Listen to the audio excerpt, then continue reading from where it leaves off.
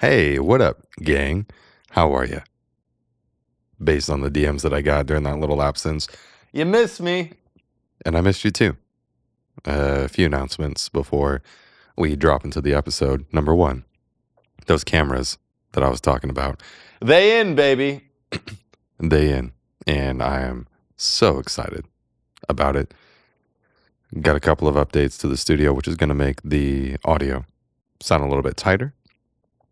And the quality is going to go up another noticeable notch. And obviously, I am over the moon about it.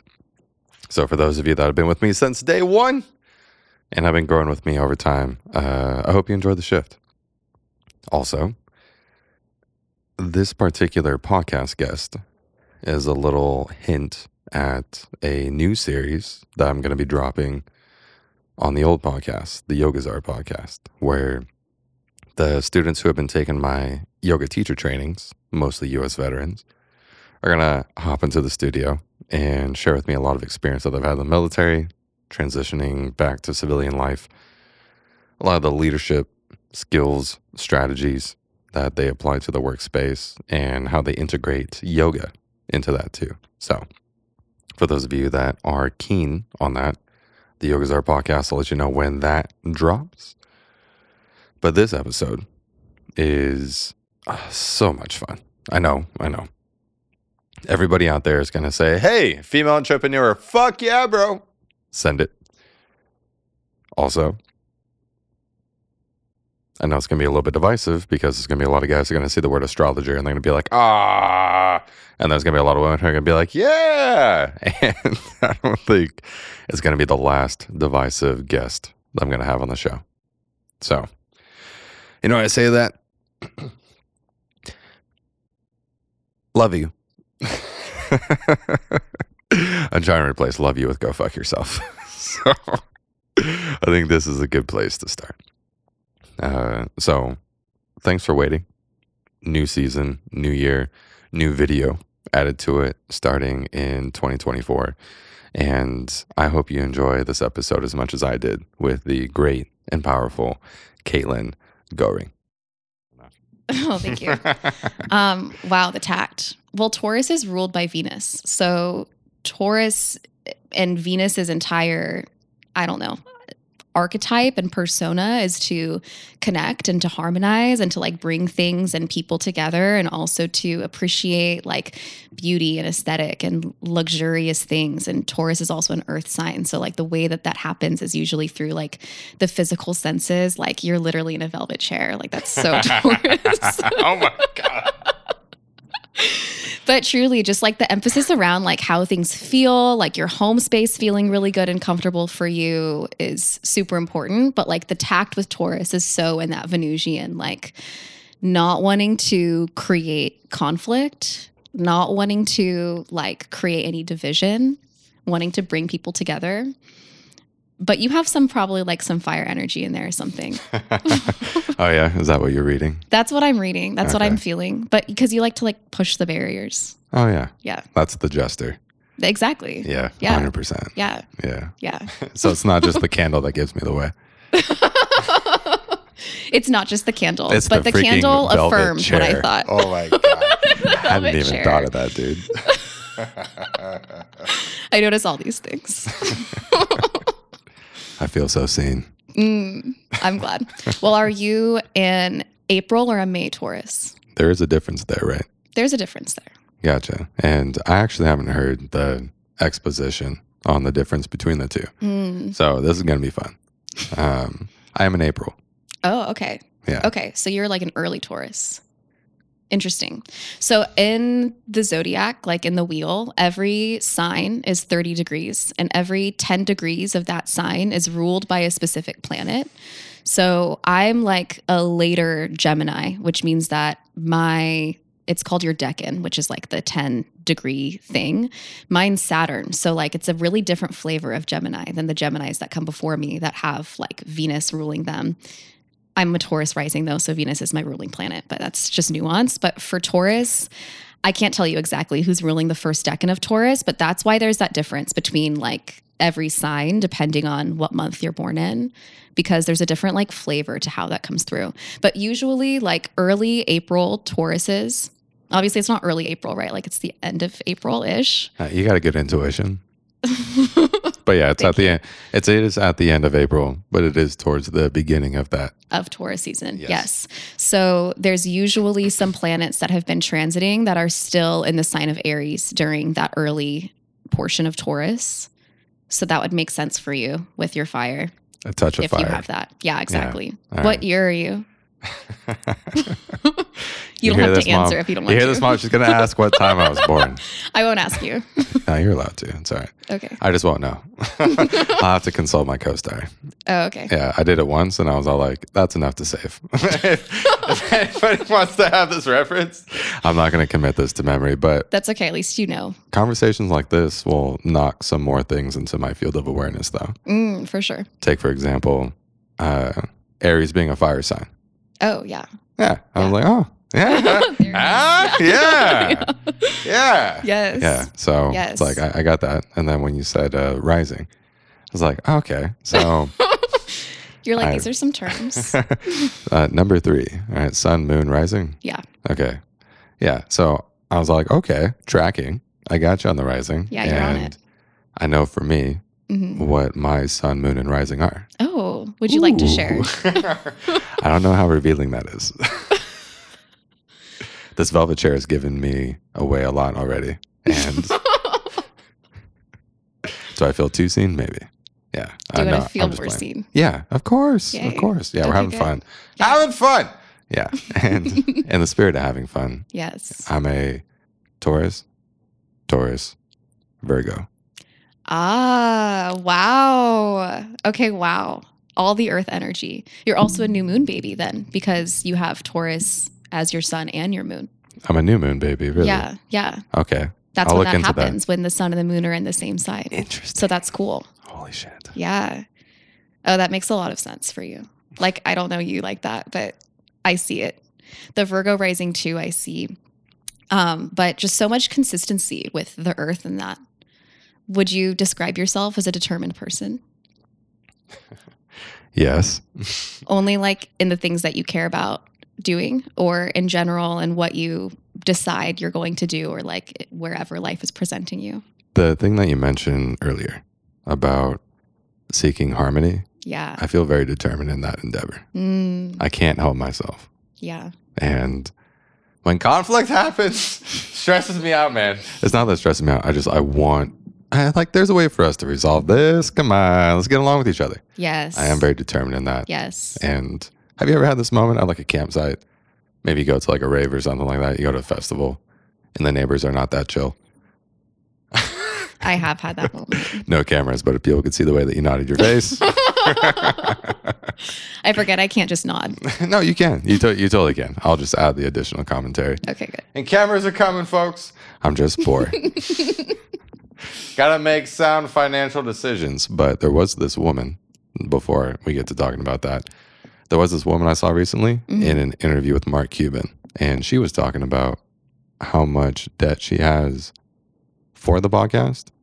And Mark Cuban said to her, he was like, you got guts, kid. And I like that a lot. And I was like, oh, damn, you go, girl. You just got props from Mark Cuban, man. That's huge. That is huge. That's beautiful. She inspired me a little bit to maybe just, take some leaps. Yeah. If I haven't seen her name, I think her podcast is called just the Good Podcast. Okay. Yeah, right. It's something like that. Yeah. And it's kind of brilliant. I'm not even gonna give it. Like, that's just her energy, which is really cool. So props to you when I get to know your name. Cameras aside, when you get the neighbors that are just not that chill, Yeah. what is it that you do about it? I try to make friends with them. Yeah. Yeah. Of course. Yeah. Of course. Yeah. I'll go out of my way to try to make friends with them. I'm like inviting them to hang out. I'm like wrapping them into conversation that's happening, or I don't know, finding extra food and being like, hey, we have this. Do you want it? AP's offering. Yeah, dude. Yeah, no. exactly. Exactly what you mean. Yeah. And I won't even do it just one time because I got friends who will do it one time. And then like, you know what? No, fuck that guy. I tried. And I'll give it a second time. And if a second time doesn't work and I know we're going to be here for a while, I'll definitely give it a third. It's just not going to be on the same day. Yeah. Oh, yeah. And I will think about it so much in between that and the planned like peace offering. Yeah. Well, you can't do it all in one day. You have to space them out. Something that my friends have told me too is like, Caitlin, not everybody's trying to make friends everywhere they go. Oof. And I'm like, oh, that's silly. That's weird. Okay. So what I've noticed too, and I don't know if you've had this experience with the people camping next to you who are not friendly, but sometimes it does just take them time. And then they'll come around. And then you're like, oh yeah, I was always here. Yeah, and you get little like bonus props for that. And like, you know what? They were cool with us the whole time. Yes. Yeah, even when I was not that chill. Hopefully. Otherwise, they just don't know. Yeah, exactly. Yeah. Exactly. I had this thought come up earlier, and it was a little, it was a cheeky sentiment, and so I retained it. But then it came up again, and I want to share it. Please share. Yeah. Are you this knowledgeable about anything actually useful? Oh, man. I know, dude. I was like, that is so fucking rude. No, it's so fucking funny. I'm glad that you said it. Honestly, like I've thought about this so much. I'm like, why is astrology the thing that my brain just said, like, yes, well, and take all of that and hold on to it, like of everything that I could have learned? My answer is yes, though. Like I just learn a lot. And I feel like I know a lot about a lot of different things. And I know a little bit about a lot of things too.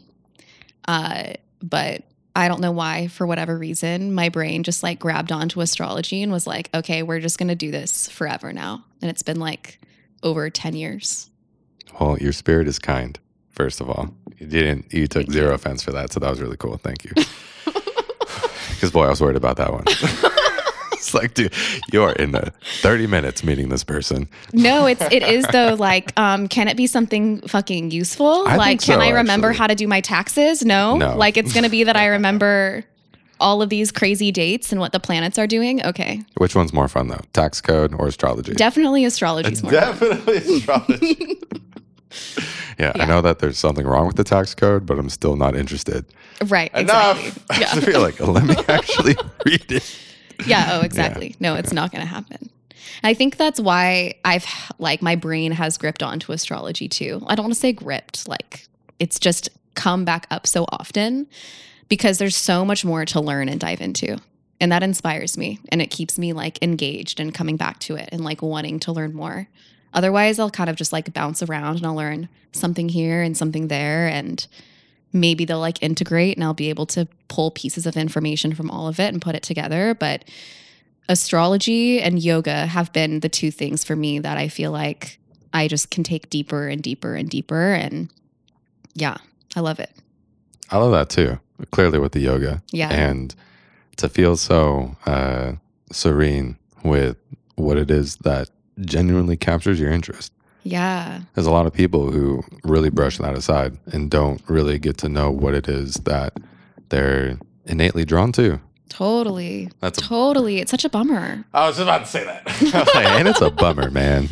That's literally what I was going to say. Oh my gosh. It is a bummer. It's such a bummer. I feel really fortunate that like, I don't know, when I was young, my mom would encourage me to just follow what I was curious about and study what I wanted to study in college and not worry about if it made me money, which I loved until, like my last semester and realized like, oh fuck, now I'm going to have to figure out how I make money with this sociology degree. But how much debt at that time? Thankfully, I don't have a lot of debt. Cool. But at that time, what was the number? I don't know, 12,000. 12,000. Yeah. Okay. Yeah. I went to a private school, so that was like not even a semester's worth of. Yeah, 100%. Yeah. You did good. Nice. Thank you. Yeah. If you were to take a picture of that though, and you're how old at that time? When I graduated, I was 20. And before that, you were a pretty good student. Yeah, I was a good student. Obviously, you're graduating at 20. I was a pretty good student. That's a really good student. That's a really good student. Graduating college at the age of 20. Thank you. Yeah. Yeah. That presses applause button. Yeah. Yes. Yeah, forget the cameras. That's what you need. I do have a pad here. Oh I my just don't know how to God. use it like that. Yeah. Oh, okay. Well, we'll have to get that set up. Maybe. Or I could just like hire a person. Be like, yo, will you hang out when I do this? Just like push the button when there's something funny or exciting that happens. Young Jamie. Yeah. Yeah. One of those guys. Jamie, Yeah. yes, I know. yes. Fucking yeah. No kidding. Yeah. Go, Jamie. Yes. Love you, Jamie.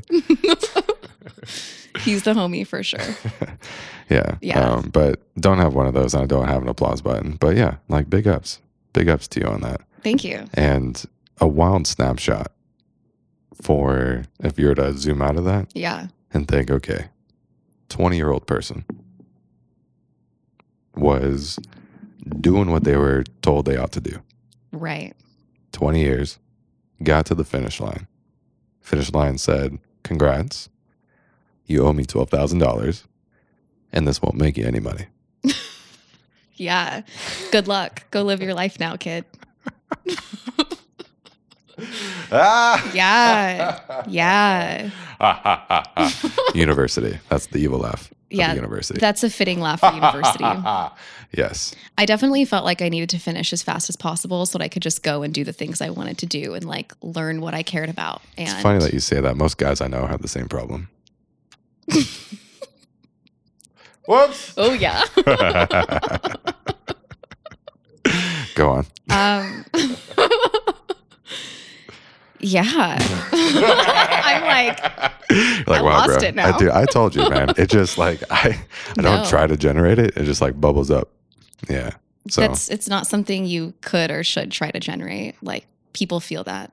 And it's not fun when that's what's happening. So no, let it come up. Cool. It's welcome. Yeah. Welcome flow. Yeah. Yeah.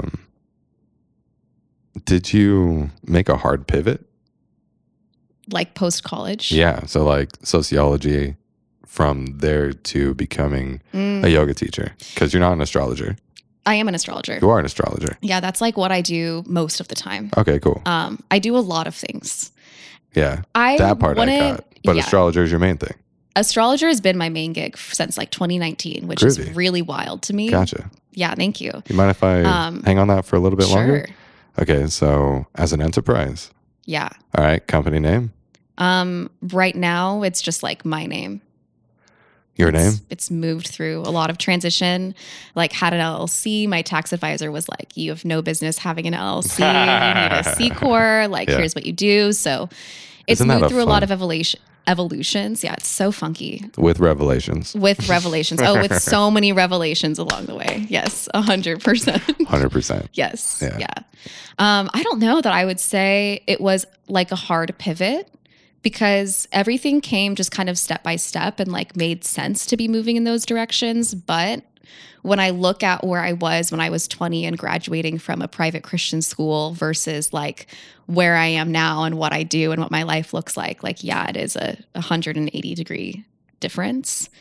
But, change just like happens slowly. So you don't always notice it happening. But after I graduated, I knew that I was going to go back to school and thought that like maybe I would become an MFT or go into therapy. I knew that I wanted to work with people and to talk to people and support them.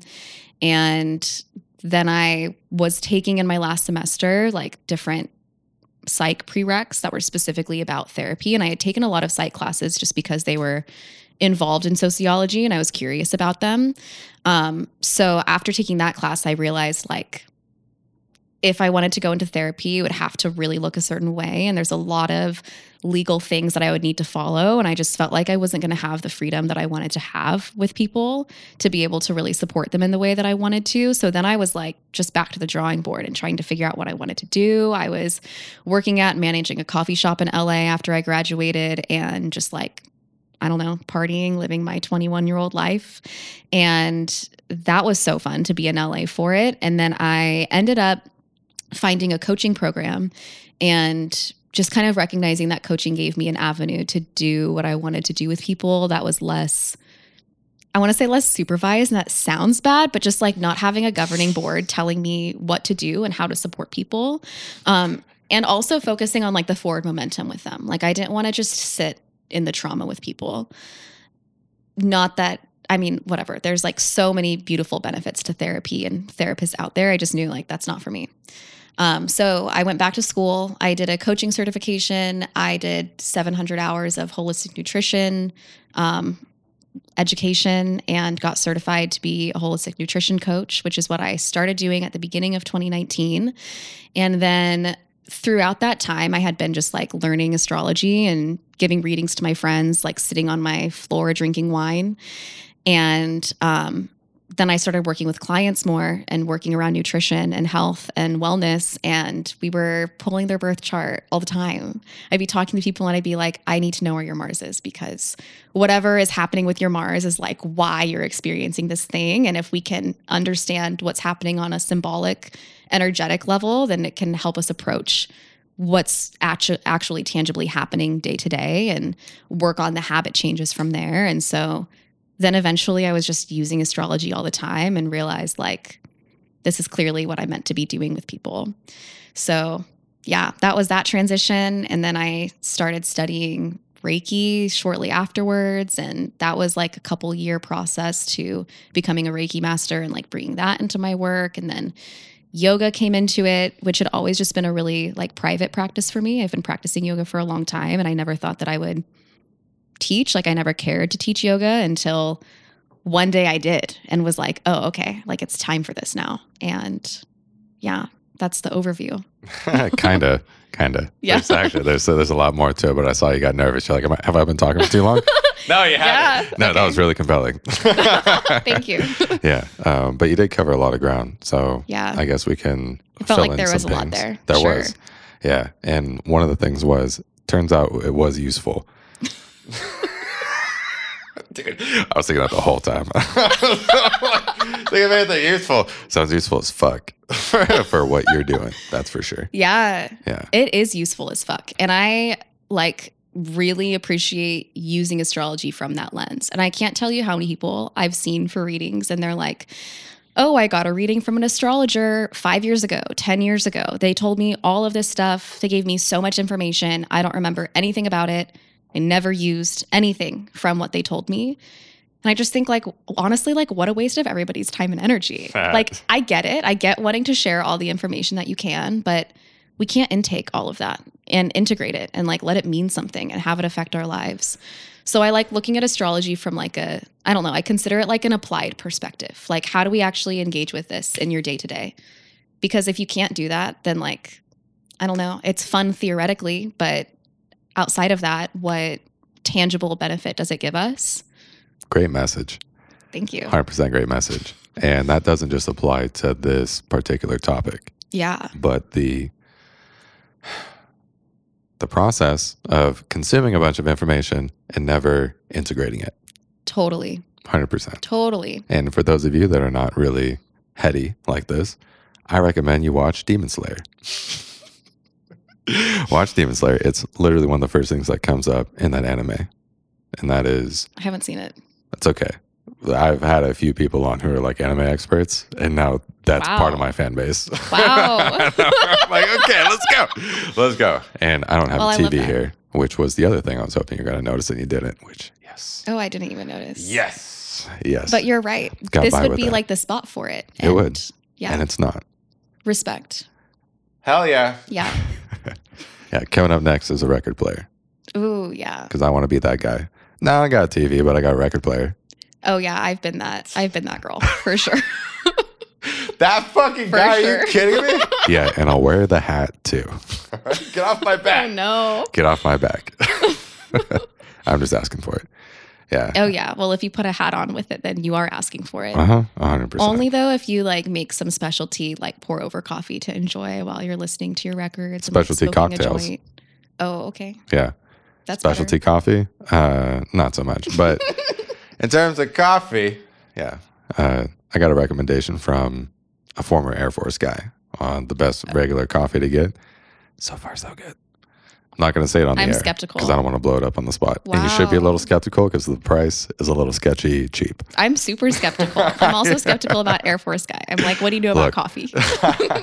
More skeptical about the Air Force guy drinking coffee. I than don't she know that I is trust his about recommendations. Horoscopes. This is hilarious. My skepticism about astrology, honestly, I was so skeptical. I also encourage people to be skeptical. Like, Yes. yeah, don't just take what I'm saying at face value. 100%. But honestly, it all changed for me. One day I was sitting in my quantitative research methods class and I was bored out of my mind. And I had a roommate who was into astrology and I didn't know anything about my sign. And she was like telling me about what it meant that I was a Gemini. And I'm like, rolling my eyes. I'm like, whatever. Okay. So then I'm in this class and I just go, there has to be something more to this than just like everybody within this 30-day period of time is the same or like has the same energy.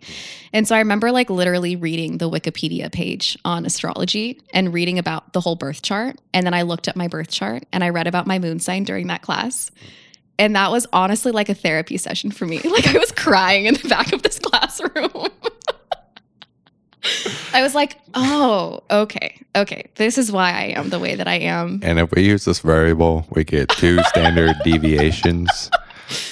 Exactly. You're in the back of the room. My professor's like, Caitlin is really moved by this. She really loves research methods. Yeah, of course. Yeah. Actually, I actually like did. Research Oh. yeah. Like, dude, the stats rock. These stats rock. I fucking love this. Oh, yeah. Oh, absolutely. Oh, I think it's so fun. Astrology was just like more fun. Yeah, clearly. Yeah. And having some study in psychology. Yeah. There's a fellow by the name of Carl Jung. Oh, yeah, there is. Heard of him? Oh, yeah.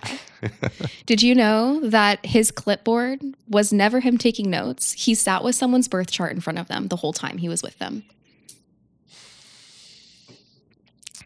Is that fake news? No, that's real. Okay, gotcha. Because I don't have a young Jamie to be like, yo, Jamie, pull that up. Pull that up. Yeah, I want Jamie to like check on the facts for me. But no, I was reading about this. His daughter like came out about it because he wasn't very vocal about using astrology in his practice. He like mentioned it sometimes, mostly in context of like archetypes and stuff.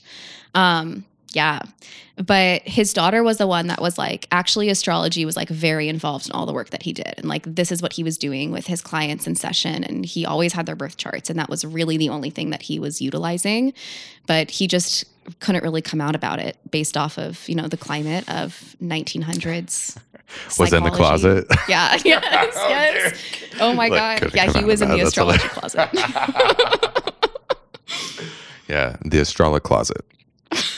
Reading, not Wikipedia, but Wikipedia. You said that earlier? My brain spelled it out like that. I was like, you fucking kidding me. Wikipedia. It's yours. You can have it. Thank you. If you make a Wikipedia, please. Fucking please do it. I love that so much. Yeah. Archetypes. Yeah, archetypes. A lot more people are familiar with the word archetypes. And for some reason, like working with the military demographic, certain word choices land better. Absolutely. Archetypes is a good way to open up a story that could otherwise be pretty far out. Yes. Mm-hmm. Yes. Yeah. And so what I tell folks in that space is, and when we're talking about the chakras, for example, at minimum, this makes for a great story because of the archetypes within. There's a lot of sense that you can make out of your approach to life. Yeah. That you can gain from this particular story. So let's explore this story.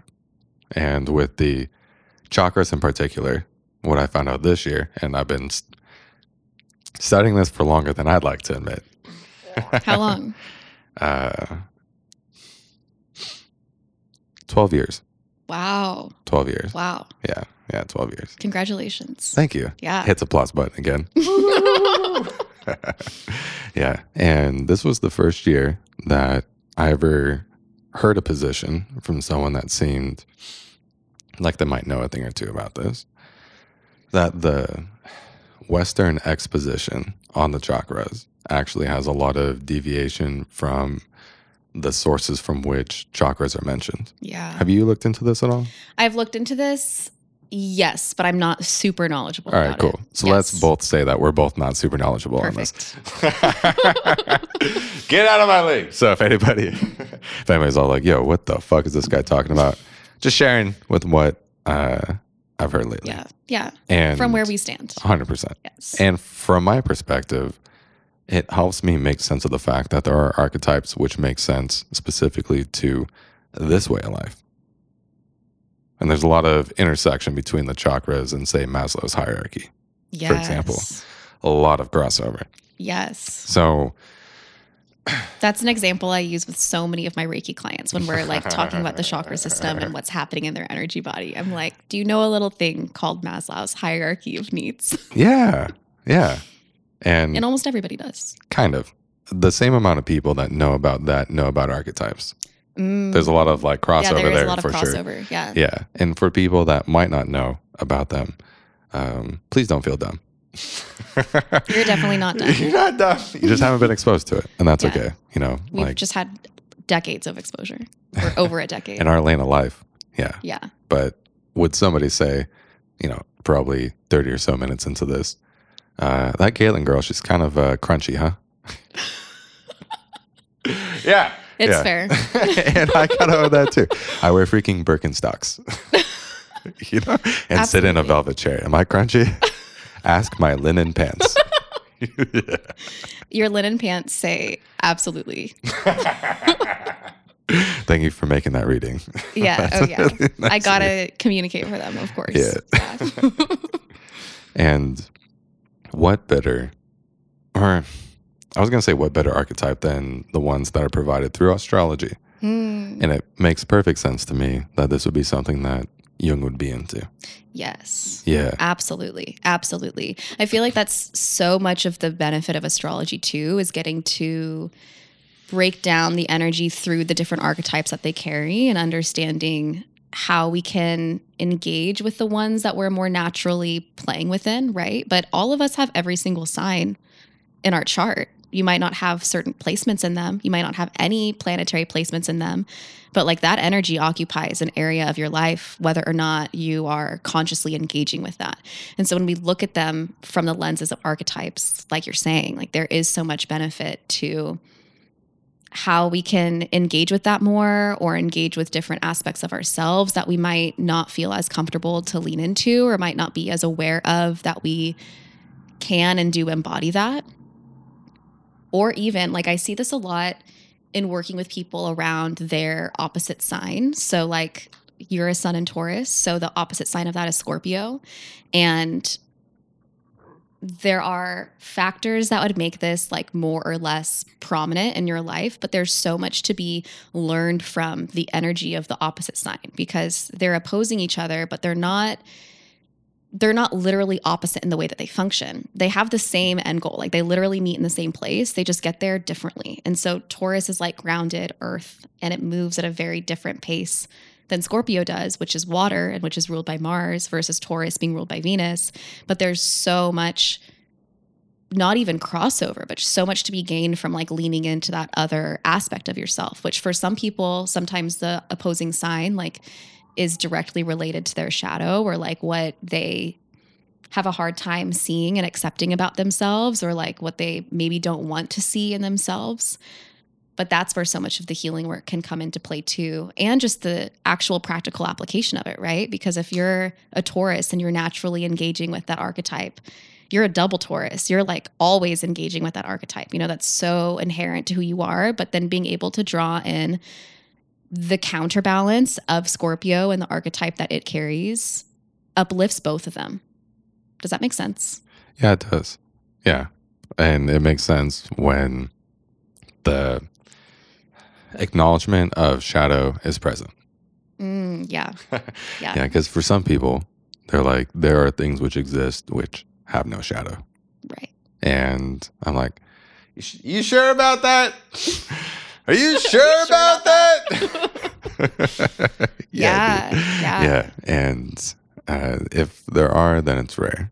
And in that case, perhaps the exceptions might prove the rule. Absolutely. Perhaps. Yeah. Right. So theoretically. Theoretically, yeah. And the integration of the shadow, not to talk more Jung. Why not? Right. This is now a Jung podcast. Just to give credit where credit's due. Yes. Yeah. And if you're like, how do you spell this guy's name? Jung. I said Jung for a long time. Don't worry about it. Oh, we all did. Yeah, dude. Yeah. And I'm sure he would chuckle. He seemed pretty kind. Yeah, which I think so too. I actually like that a lot Yeah. about him. Yeah. Yeah. I was going to ask you about the difference between Mars and Venus.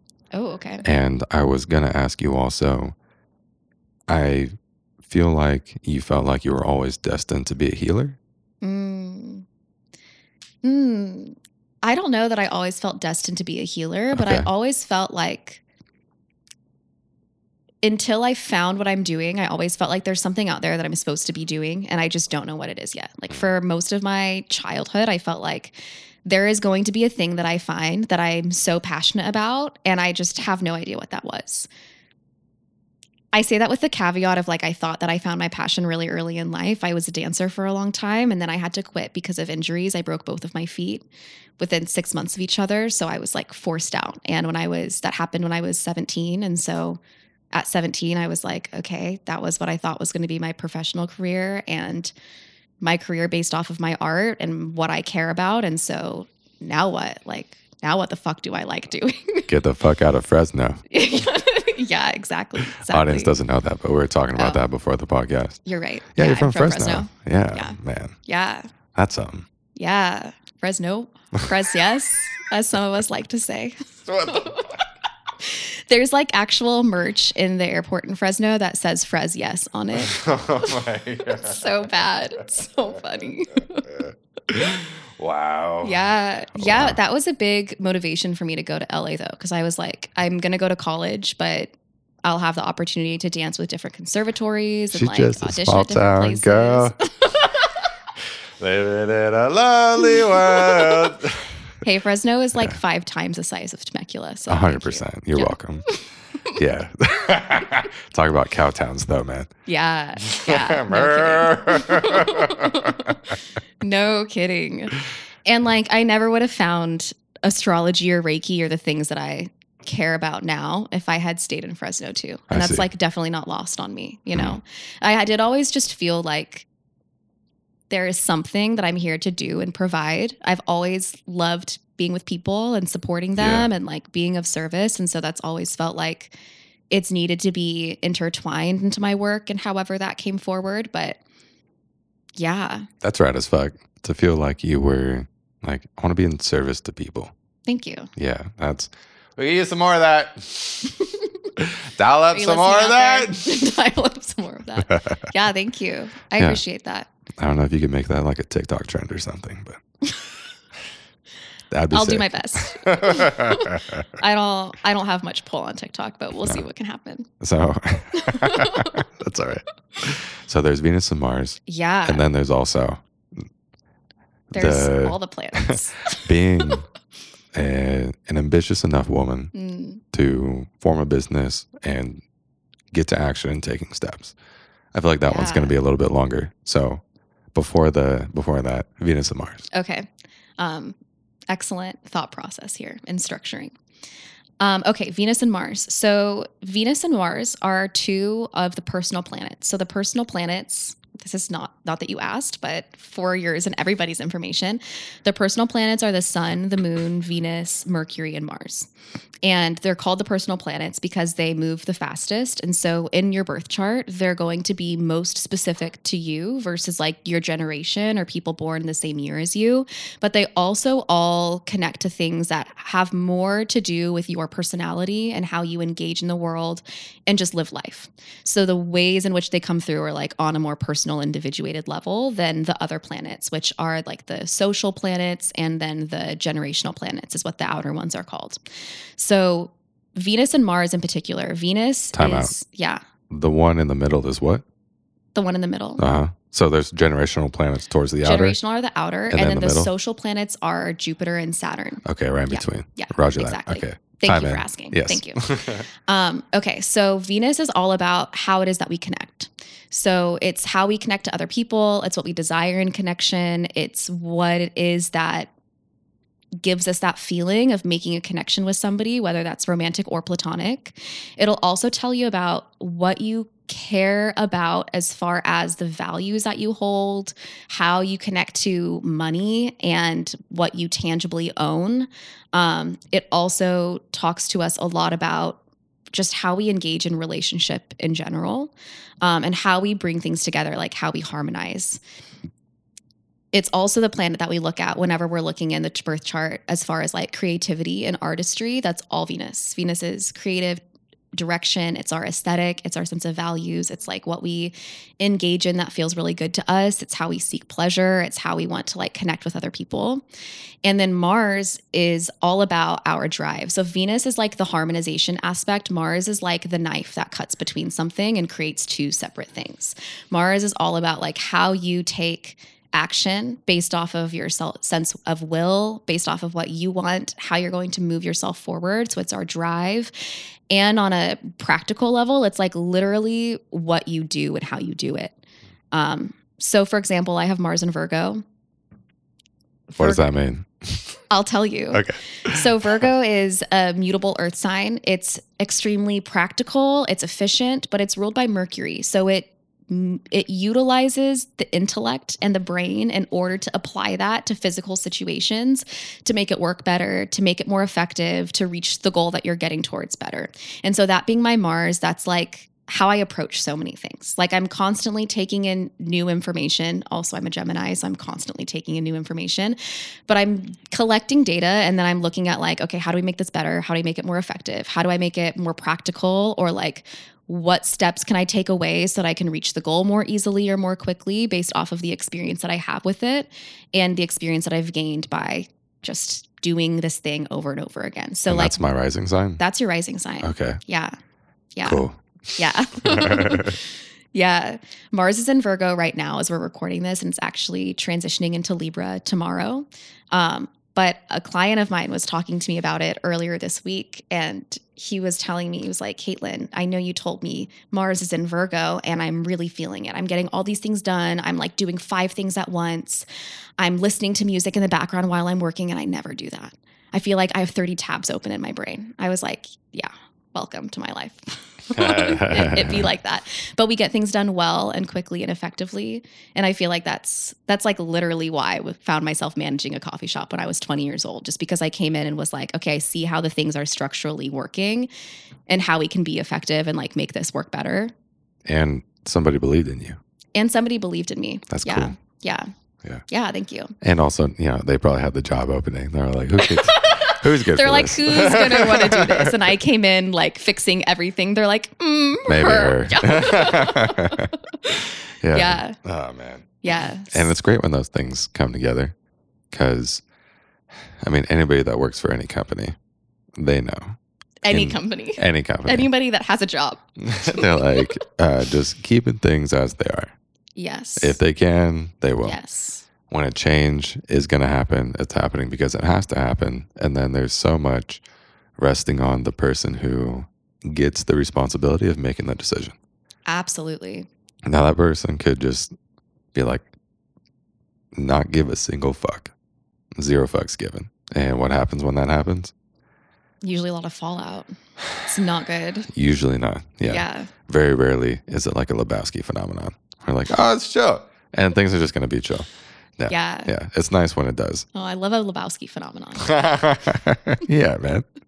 Absolutely. Yeah. And to have an opportunity and to have a type of character which is ready and worthy for the opportunity. And then for someone to be like, put this woman in charge of in this leadership position. Have her run this. That's nice. That's so fucking nice. Yeah, thanks. It is nice. It's a nice way of looking at it and a nice perspective.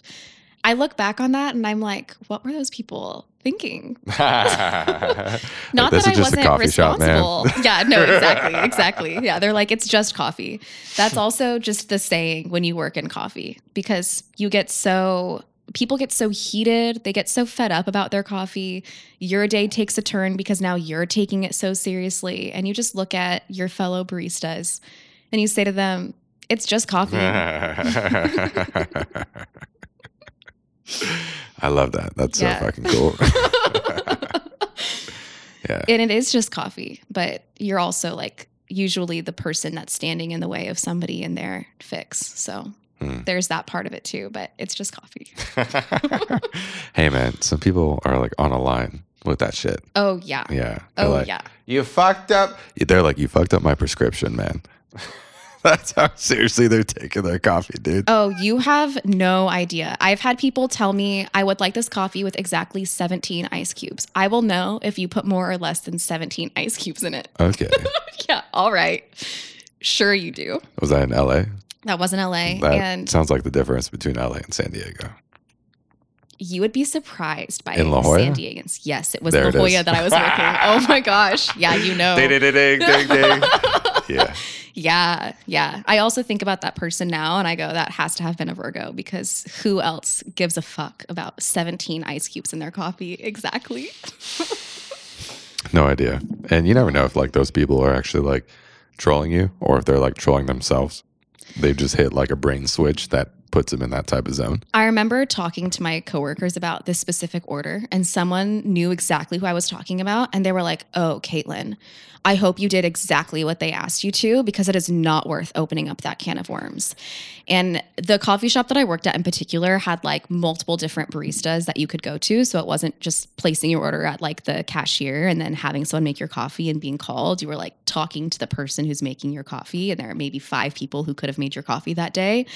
And so you would get the customers that are so specific and you or one of your coworkers somehow help them figure out exactly what they like. And now they will only take that and they'll only want the barista who first made it for them. And they won't tip any extra.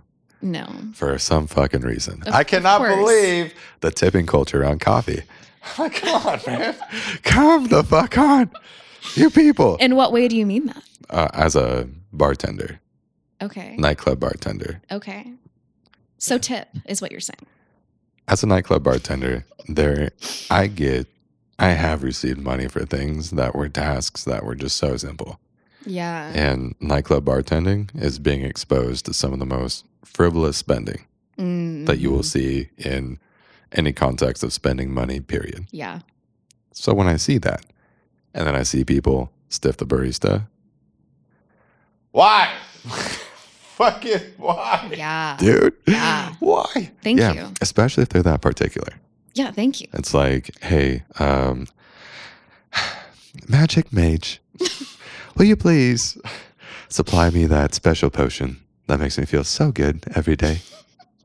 Exactly. Yeah, With just like a dash of this and a little like touch of that. 100%. Yes. 100%. And Yes. then don't think about how much you're tipping relative to the dollar. Think about how much you're spending on this experience and what you can afford for this experience over the course of your year. And the value that you're putting on receiving that being crafted by somebody else, right? That's something I think about too. Like when you're incredibly particular, to know that you would prefer to have somebody else make your thing for you, whether it's coffee or food or whatever, you're putting something into someone's hands that you know you have a lot of feelings about and that you're maybe going to be irritable if it doesn't come out right. And so why would you not want to make that person as happy as possible when it's something that you value to the point of being worked up if it's not exactly how you want it? My love language isn't gift giving. As I chalk some of the population up to that. I'm like, okay, I get it. That's just not how you express gratitude. And different people have different measures of value That's fair. for like those different situations. So Totally. I do the 4 agreements thing, like Yeah. not taking it personal, man. Yeah. But also I'm like, please do better. You know? 100%. Yes. Yes. Yeah. So just because not everybody has that level of ambition doesn't make me lose hope in the world. It's just when I meet people like you who do, it makes me feel a bit more optimistic, right? I appreciate that. That seems, you're welcome.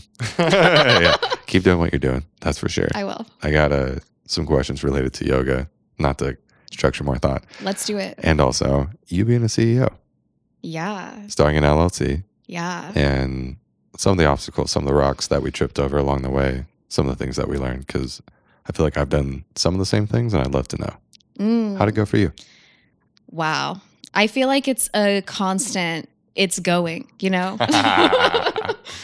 I'm always learning. I'm also somebody that like I have to learn by trying something and then being like, oh, okay, like that's not it. That's not working out the way that I wanted it to, or it doesn't feel good to me to do that. And then I transition and get to pivot. And I don't think everybody learns that way. So that's a caveat that I'll add. But wow, I mean, I never thought that I would be a business owner. Like I did not think I would be an entrepreneur in my life. I look back on my life and I realize I like started a business when I was 12 with my sister. We like pet sat for all of the families in my neighborhood, but you know, I never was like very business minded. I've always cared so much more about just equanimity and like bringing people together that I have the numbers behind a business. So just even wrapping myself around the idea of like, okay, I do get to be a CEO and a business owner and like do well in doing it, but also do it the ways that I want to and that feel good to me. And I don't need to do it in any other way, like not in ways that people say you need to, not in ways that it's been done before, has been really relieving. And also my business is very different than a lot of other businesses, right? Like it's a small business, it's service-based. I work with people mostly one-on-one. I do some groups and events and things like that too. But the structure of that gets to look a lot different than, I don't know, if I was like creating and selling a product or something. I'm sure that the feedback that I would have about the obstacles would be much more tangible and really different.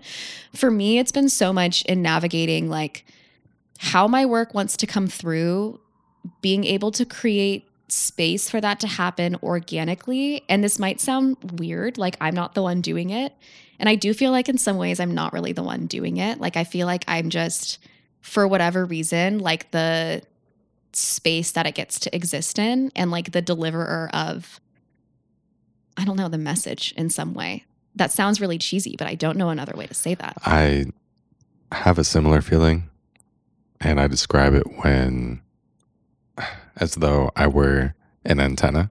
Yeah. And there's a source that's like speaking through me. I love that. That is exactly what it feels like. So for me, it's been a balance of like listening to that and allowing for that and giving that its space, because I found that is such a continued process of evolution and growth and like moves me in different directions. At this point in my work, it feels like so many of the roads that I went down that felt really meandering, like have come together more, and I see how they're coming together more and like how that all fits within the work that I do with people. But it's been a lot of, I mean, at first it was trial and error of being like, oh, I'm going to work with people around health and nutrition and just habit and lifestyle change. And that's it. And then I love that. I love physical health, and that was so not enough for me. So then making the pivot to being more astrologically focused and still doing coaching, but not coming at it in the same way, and being more support for people versus the push for people, I guess. And so that's been a huge piece of it. But on a more like logistical business standpoint, oh my God. I don't know. I had to like for real learn math. Like I have to keep track of things and make spreadsheets. Zach fucking. That was a soundbite if I ever heard one. I like the math associated with business because it's so much more practical. And I felt this also about statistics, which is like, it's just applied in a different format that makes a lot more sense to me than when I was learning, I don't know, geometry and algebra. Yeah. You know? So that's been a huge thing that's opened up for me. But really just an understanding how businesses are run, how I can be supporting people and providing them with what they're needing while also listening to the antenna and what's coming through and making sure that I am in integrity with myself with that has been everything. And I feel like it's all of the things come together to create the business aspect of it. But it's been a very interesting journey. I feel like at this point I'm comfortable in being a business owner and saying that. And it took me like a solid year to be like, I was like, I'm a business owner. I run a business. Like I'm Caitlin and I own a business. Myself in the mirror all of 2019. I am Caitlin and I own a business. Yeah, exactly. What was that like for you, and how has it been for you? Well, I've never been a small business anonymous, but I'll invite you. Our meetings are fun. We have jackets. One of my favorite lines from Shrek. We got jackets. Yeah. Running a small business has, for me, a bit of the same path in that I have always cared about the service. Yeah, More than like promoting it quickly or getting as big as possible, totally. putting as much care into the craft as I could and making this something of actually substantial value and worth. And honing your craft too, right? Yep. Yeah. There's like that. And then there's also, you scared to swim? Is that water cold? You know, there's like that, Yeah. that type of thing. Yeah. And based on your reading and also based on my experience, I'm a cozy boy. I'm a cozy boy. And that's one of the reasons why I'm proud to be a San Diegan. Dude. Yeah, it's chill here. It's chill. It's super Taurus vibes. Mm-hmm. Yeah. And I love it. Mhm. And I love it. Me And too. so, like, the combination of those things means that it could go faster, and I'm okay with it not. Yes. There's that. And then there's also all the things that you're looking to uphold as an individual. Like paying your goddamn rent, having your health insurance, Right. having transportation, affording to not just eat to survive, but eat to commune, Yes. to travel, to give gifts to people that you love. All the above. Yes. And some more. yes. So it's like putting that equation together is added to, I'm not a calculus person, but the calculus of what I'm doing in the service. So for me, that's how it's been going. That's how it's been going. And I've never started an LLC. I went as simple as possible Nice. with a sole proprietorship. That's great. I went simple as possible with getting square payments. And I went simple as possible when it came to having that interface with my website. Doing all those things as a yoga teacher was really cool. And during the pandemic, made some money. And all that money I was so stoked to make. I cannot tell you how happy I am about making my own goddamn money. It feels so much better when you know you're making it. Yeah, and when you're making it doing dude. something you care about. 100%. You're like, I could have worked a job that I hated and made this, whatever, $200 from teaching private yoga or whatever it is. But it's so much more rewarding because of how it comes to you. And so part of the quest is like finding where your talent, your desires, and your livelihood all meet. Yes. Yeah. Yes. So developing that in my 20s was a big part of my major quest. And I'm glad that it's taken me where it's taken me because you boys hit the road a little bit. And I'm happy. I'm happy to have touched more than a few continents. Wow. Right? Yeah. It feels cool to say that. My brother said that. And I was all like, well, that sounds so cool. You're like, fuck I'm yeah, going to I start have. using that, dude. Yeah. Yeah. And there's more to go. Always more to go. And I feel like that's so much of the journey with entrepreneurship too. And I think that this is something that you naturally have as being as hella Taurus as you are. And I'm grateful that my Taurus rising brings balance to the rest of my chart because I want to like do things quickly and move fast and like do the thing and have the people come the next day. And business doesn't work like that. And it's such a practice of adjusting and fine tuning and finding where that can happen and like how you meet people, how you provide things to them that they care about and that provide value for them and all of it. And the reality of those economics. Exactly. That was one thing I had to adjust was like, look, if I am providing a service, there's only so many people I can serve at once. Exactly. And you have to honor yourself, your energy, your education, the time that you've spent building and honing your practice, which is so key. When people are meeting with you, they're not just paying for the time that they're spending with you. They're paying for that. They're also paying for everything else that's needed to run the business. That is giving value to the time that you've put into honing your craft over 12 years of study and practice, Yes, and also the price of real estate's just too damn high. Yeah. Like, fucking A, man. Yes. Working with the big numbers here, folks. Like, we can keep proportionally going up if you want to, but those numbers are getting really big. Exactly. And I don't know if all of us are smart enough to... Did you hear what she said about math? That's why it was funny. That's why it was funny. Because we don't be doing math like that. No. At least I don't want to anyway. I don't know. No. Yeah, that's just me. Yeah. Yeah. So it's like I could fight all of those things. And then I could re-examine what is it that's in my control. And part of what's in my control is managing my expectations. Yes. Looking at what I'm actually putting into it, what is it I'm getting out of it, and having that be a better marker than what it is that I would like to see or what it is I'd like to have. Absolutely. There's that, and also self-limiting beliefs. I want to hear you talk more about that. I feel like entrepreneurism has been the deepest work that I've done on myself. And I heard people say that before I started my business. And I kind of like eye rolled, like, I've done all this work. And then I got into this area and was like, oh, okay, here's the rest of it. Yeah, well, because the numbers show up, man. They do. The numbers show up. They don't lie. They don't numbers lie. are just numbers. Just like weight on a bar, man. Yeah. It's really close to that. And I had this thought earlier. I want to say it really quick. The way that you talk about astrology is the way that a lot of guys talk about football. Like their fantasy football team, just like astrology. It's like, yeah, there needs to be a skit where there's like a fucking overlap. I would really love to see that. I like already know so many people I would like to send that to. Tell me about your fantasy football team, bro. What's more real? Astrology or your team? Yeah, truly. Well, one of them has been around for thousands of years. So so put that in your bong and smoke it. exactly. I fucking love that, dude. Whew. Yeah. I'm glad that you held on to that and said it. Yeah, oh, because you were saying, thank you.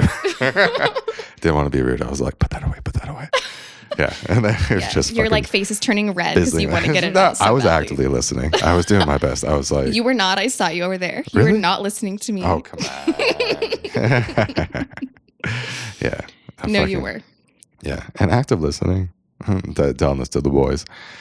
Active listening is fun. Please tell it to the boys. It is. It's Let really them know. engaging. Yeah. It is engaging. And it's like the having a tab open that's always concerned with a personal, not necessarily personal, but with like a problem that's seeking to be fixed. Yeah, that's like an interesting, not to go necessarily that direction because we're going to go deeper into discovering ourselves as an entrepreneur. Semicolon, however, comma.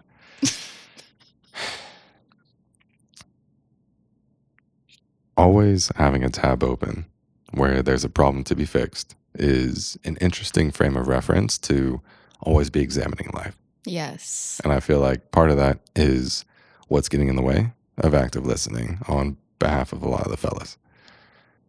I don't know exactly what to do about that because it's not necessarily a bad thing. It's a very useful tool, but having it always open, it's like learning how to downregulate that and learning how to like shut that off. Absolutely. I'd love to see more of that. I don't know how to change that. Do you?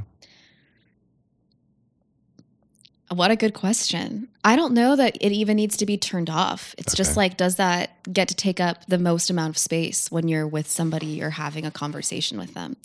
To me, I feel like it comes back to presence. It's like if you're actively engaging with a problem that you're trying to solve while you're having a conversation, that's not a logistical problem-solving conversation, then you're distracted.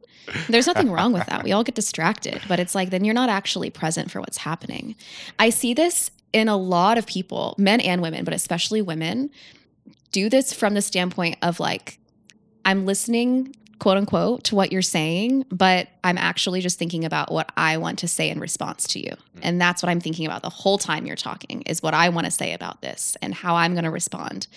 And when we have that, even just that framework or like that expectation, right, then we're not actively listening and engaging in the conversation, allowing it to move and flow as it wants to and in a way that's natural because there's a sense of control in whatever it is that you're trying to get out and share. And so often it comes from like, I think such a good place, like just wanting to connect or wanting to share. It brings up something that you relate to. And so that's what you want to share about the thing, but then you're not being active. Roger so I don't that. know that that's an answer, but It is an answer. It's a really great answer. well, it's not really an answer of like how to fix it. Well, it was a thoughtful answer. There's at least at minimum that. Well, thank you. Yeah. And the people's individual brain chemistry. Yeah. Like it's weird to look at a brain like that, but if you were to like use Superman or Superwoman vision and look past the skull, you would see like a witch's cauldron of just like brewing chemicals. Yes. Right? Chemicals and electricity, man. Yeah. Yeah, and Absolutely. Just like synapses firing. 100%. Yeah. And like, and the synapses being electrified and then little fucking particles jumping these gaps. And it's like, you could zoom in and look at that in a purely material lens and also consider the conversation of when this person gets stimulated, when the bones in their ear send this little signal to this witch's brew. It's not totally their fault. The potion that gets made inside is like doing exactly what you said. I want to contribute meaningfully to this, and I'm so concerned about it that I'm thinking about this the whole time. Yeah. And if I have that one thing, I missed the other 70% of what you said. And you were like, you said that women do that a lot. I feel like for women, that's the thing that comes in between them and active listening more than it is the problem solving. Like I think that the problem solving piece is more of a man thing. But it also depends. It's also just like how you guys are socialized, It's like how often has there been a woman that like just wants to vent about something to her boyfriend or someone she's dating, and they're like, well, have you done this and have you tried this thing? And then she gets annoyed, and I don't know, maybe they like fight or they just like have a bit of tension because that wasn't the point of what she wanted to share. She just wanted to have this was not a logistical problem solving conversation. Exactly. And maybe too, it's just communication and being like, I don't need a problem to be solved. I just need to like talk about this for a minute. Yeah. Because I see that the problem solving also usually comes from a place of just like wanting to help and feeling like that's the only way you can do something. Oh man. Yeah, that struck a lot of people right at home. Like, by a lot of people, do you mean people you? Value me. Yeah. Yeah, man. Yeah. The way that we're socialized. Yeah. In terms of boys? Yes. Okay, how are boys socialized? What a big question. Big question, right? I mean, I hadn't thought about this question at all. Oh my God. So that's an honest question. Wow. I have no idea. Okay, well, let me like put my sociology Let's hat conjecture. back on. Yeah. Two people have no idea what we're talking about. Hey, I have a degree in sociology. I kind of know what I'm talking about. And I have a degree in psychology. So okay, so you also know. Yeah. Basically, the way that men are socialized, like, I mean, it's going to differ by microclimate and culture, right? Mm-hmm. But in the US specifically, like the way that men are socialized are usually to be productive, to be successful, to be ambitious, to not care too much about anything, especially not about their own feelings. Like you shouldn't even be fully aware of that or allowing them to like quote unquote control you. That's the socialization. It's like it just needs to be pushed away, you know, versus like the way women are socialized is so different. If you just think about how parents respond to, like, say you're at a park and there's a boy that's like running around, he trips and falls and he has a moment of like feeling really hurt or he hurt himself, right? Maybe he starts to cry, maybe not, but usually the parent will run over and will say, you're okay. There's no reason to cry. You're totally okay. And then they like send him back out and he goes and does his thing. If the same thing happens to a girl when she's young and she falls and she hurts herself and she has a moment of like sharing that hurt, whether she's crying or just saying something about it, what do people usually do for girls? They like stop and they maybe like take her hand and they like kiss her wherever she got hurt. And they say, it's going to be okay. Like, it's okay to cry. Like, I know it hurts. It's going to be okay. And just even in those small nuances, like we're teaching kids so much about how to navigate themselves and their internal life and like what they should or shouldn't feel, right? Like in the case of women, it's giving more space to feel however you're feeling. It's like, yeah, it hurt. You're going to feel better, but it hurt. That's reality. And for most men, it's like, get over it, you know? It shouldn't matter that much, or you're fine, get back out there. And so we're teaching people when they're children, we're conditioning them. Examining like the intuitive response of a parent is such an interesting lens to examine, because it's like these are quick responses that are exactly very commonly seen. Exactly. And they're innocuous in the way that they're being responded to, right? Like it's not like the parent innocuous is a like little bit out of my league, actually. Sorry. Full disclosure. Thank you. I just mean like parents don't do that meaning any kind of thing, you know, like they're not trying to make their boys feel like it's not okay for them to express their emotion or to have it. And they're also not trying to make girls feel like, I don't know, they're weak or they need more attention for it, or like that there is more space that needs to be given there. Like I don't know exactly the right word. It's almost a naive reaction. Like it is just a knee-jerk reaction of this is how I feel like I need to show up for this child in the moment. Yes. Like but this. That parent was also conditioned and socialized within the society. So how the instincts get passed on. Yeah, exactly. Yeah. Exactly. Yeah. So it's harmless on the surface, but like when we look at what's happening, it's like, what is that actually teaching? So I feel like boys are so much more socialized to be problem solvers and to fix things and to want to solve an issue. And that's like the main mode of what you can do when you see something that's a problem. Whereas women are so much more socialized to empathize and to be compassionate towards people and to do something to support people on a more emotional or like mental basis versus the physical problem solving tangible. Here's a fun sift. Yeah. Sympathy, empathy, compassion. Yeah, that is a fun one. Sift those three. Okay. Let's sift those three. Let's sift those three. Then we'll talk about entrepreneurship. Whatever, we'll get there. You're like, yo, bro, you're fucking... It's like, it's so interesting, though. It is so interesting. Okay, bro. so I think that sympathy is when you see someone feeling something and you go, oh, I get that. It's not pity, but it's like pity adjacent. You know, it's like, oh, that hurts. I see that. Empathy is when you see somebody who's moving through something and you go, oh, I know exactly how that hurts and what you're feeling. Like, I get it. I've either been there, and even if I haven't specifically been where you are, I can feel what you're feeling in that with you. And there's a greater, personal level of involvement and understanding with empathy, I feel. Compassion is an interesting one. And I love that you asked this question, because this was something that I don't even remember what class it was, but one of my classes in college, we talked a lot about the difference of empathy and compassion, because empathy is that just like, I'll be in it with you. Like I feel it fully with you and I see you in that. And it feels really good to be seen in that, but it lacks the action behind how we shift out of whatever it is that we're in that's creating that response, right? So compassion is like the empathy being put into action. It's like, I see you, I feel you, and what now? Like, how do I support you? How do you move through that? How do you disengage from the thing that's causing pain or suffering, or just learn to engage with it differently? So compassion has action. That's my thought. Gotcha. What are your thoughts around that? I love everything that you just said. That's my thought.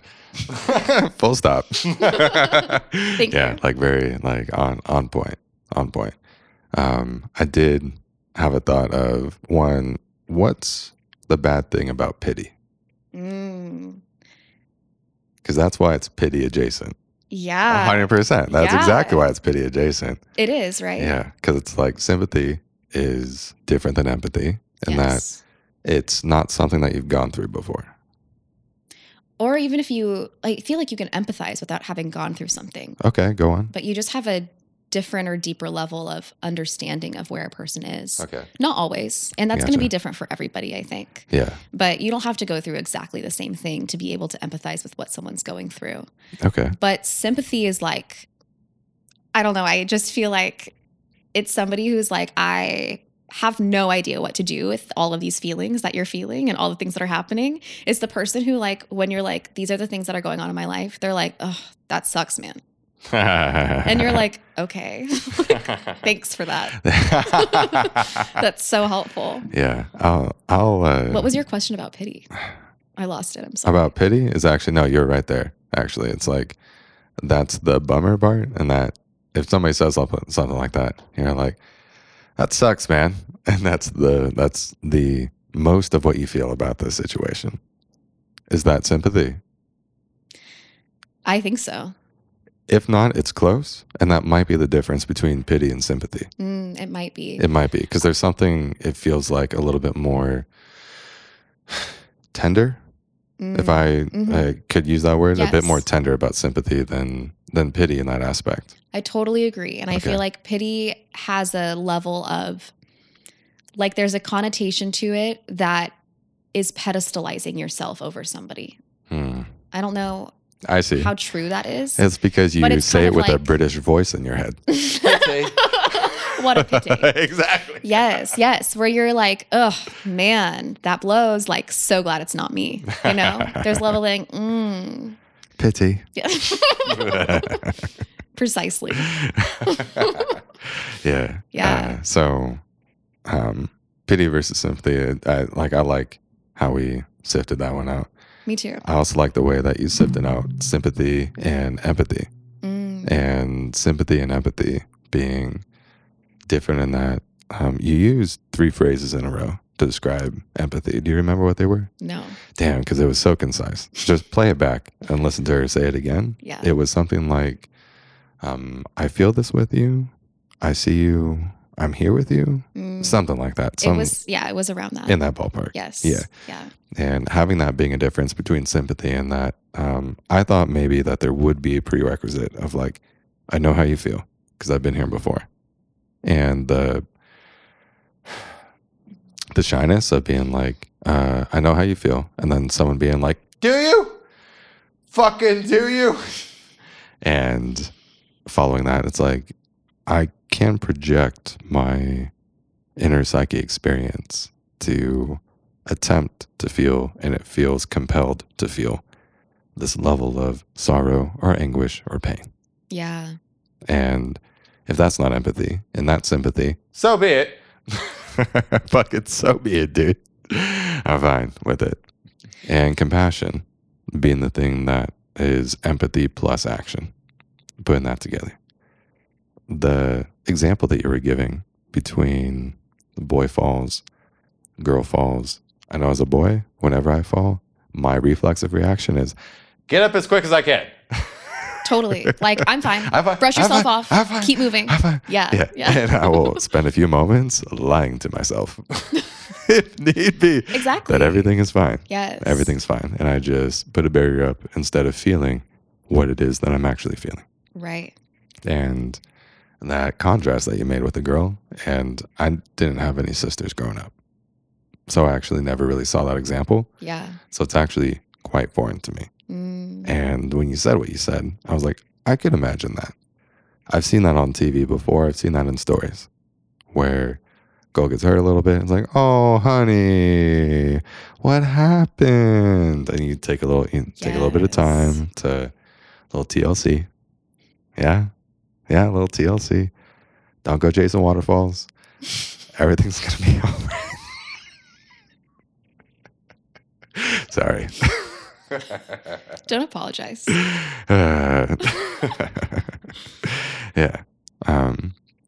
Now, has that been an asset or an obstacle with being ambitious, pursuing what you've been doing, maybe in the lane of business, but also, since we dropped Maslow earlier, your own self-actualization? Has what been? Like my socialization and conditioning as a woman? Oh, shit. I mean, Kinda. Yeah, that was bigger. The part, though, around like... The essence of what I was asking, though, yeah, actually. Okay. Do you feel like your socialization as a woman has been of more help to you or more of an obstacle to you? Both, but mostly a really big help to me. Yay! Yeah. You hear that? Feminism's getting some W's. W's for women. It's happening. Turning this franchise around. Over 500. Doing better than the Padres. This franchise. Yeah. Yes, exactly.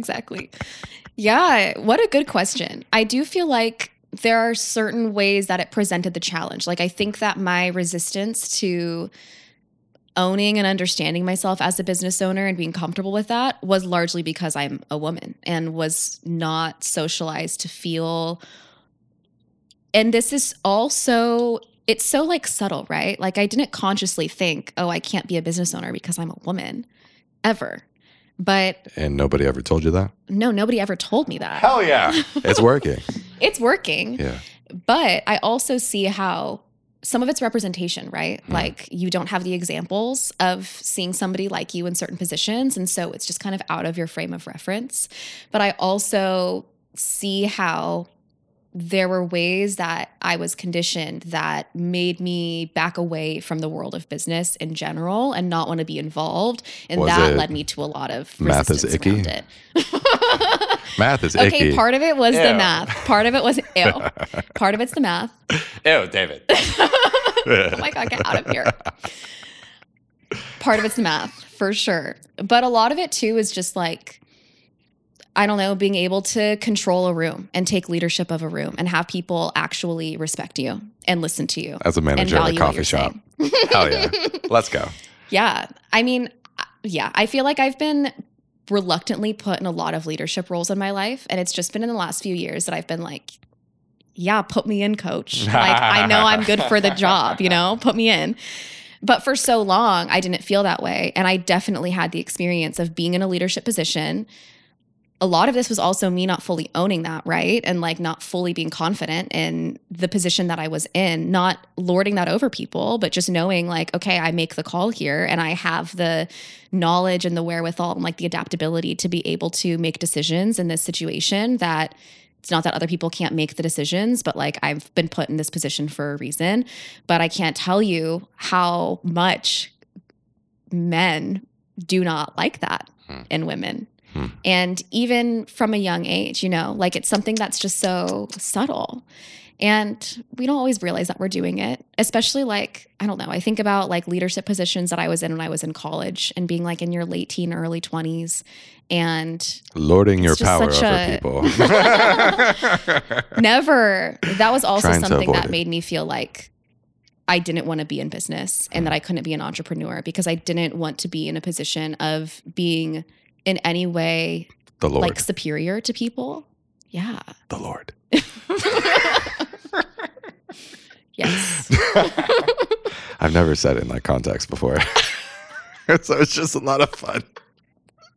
But I feel what you mean. I'm honored to be the recipient of it. I feel what you mean. Yeah. And also, what planetary alignment was required for this phenomenon to take off for you? Wow. Okay, there was an eclipse that we had in Leo. It was in Leo season. The eclipse was in Aquarius this was August of 2018. And my life completely changed, like literally fully changed. It was also when I moved to San Diego. So a lot was changing for me already. But that was like the biggest pivotal point in time where I could literally put a finger on and be like, this thing happened, and the way I felt about myself, the way that I saw myself, the confidence that I had, the understanding that I had of myself and my capabilities, and being able to own that felt so different. Pass through a portal during an eclipse. Yeah. Well, you are so spot on. We call eclipses, so every eclipse, there's a set of 2, and they're 2 weeks apart, and we call them eclipse portals because shit happens during an eclipse portal. Like things move quickly, things come into your life, come out of your life really quickly, or just in ways that are super unexpected. And it can be that like fixtures that you feel are really steady in your life, like you learn are not steady in your life at all. And that gets shaken up. Nothing is.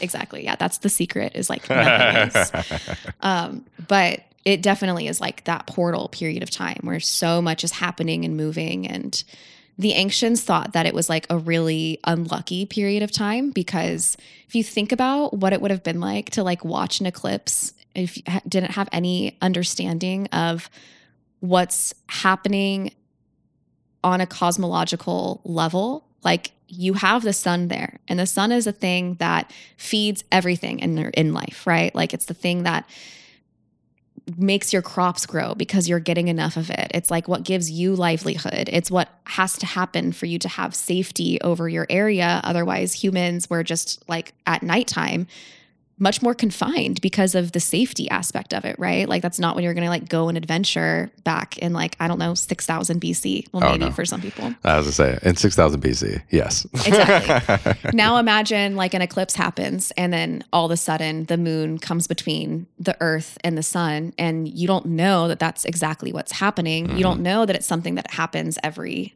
so often, right? You're just like, wow, the thing that has provided us life is all of a sudden being blocked and is not making contact with the earth for this period of time.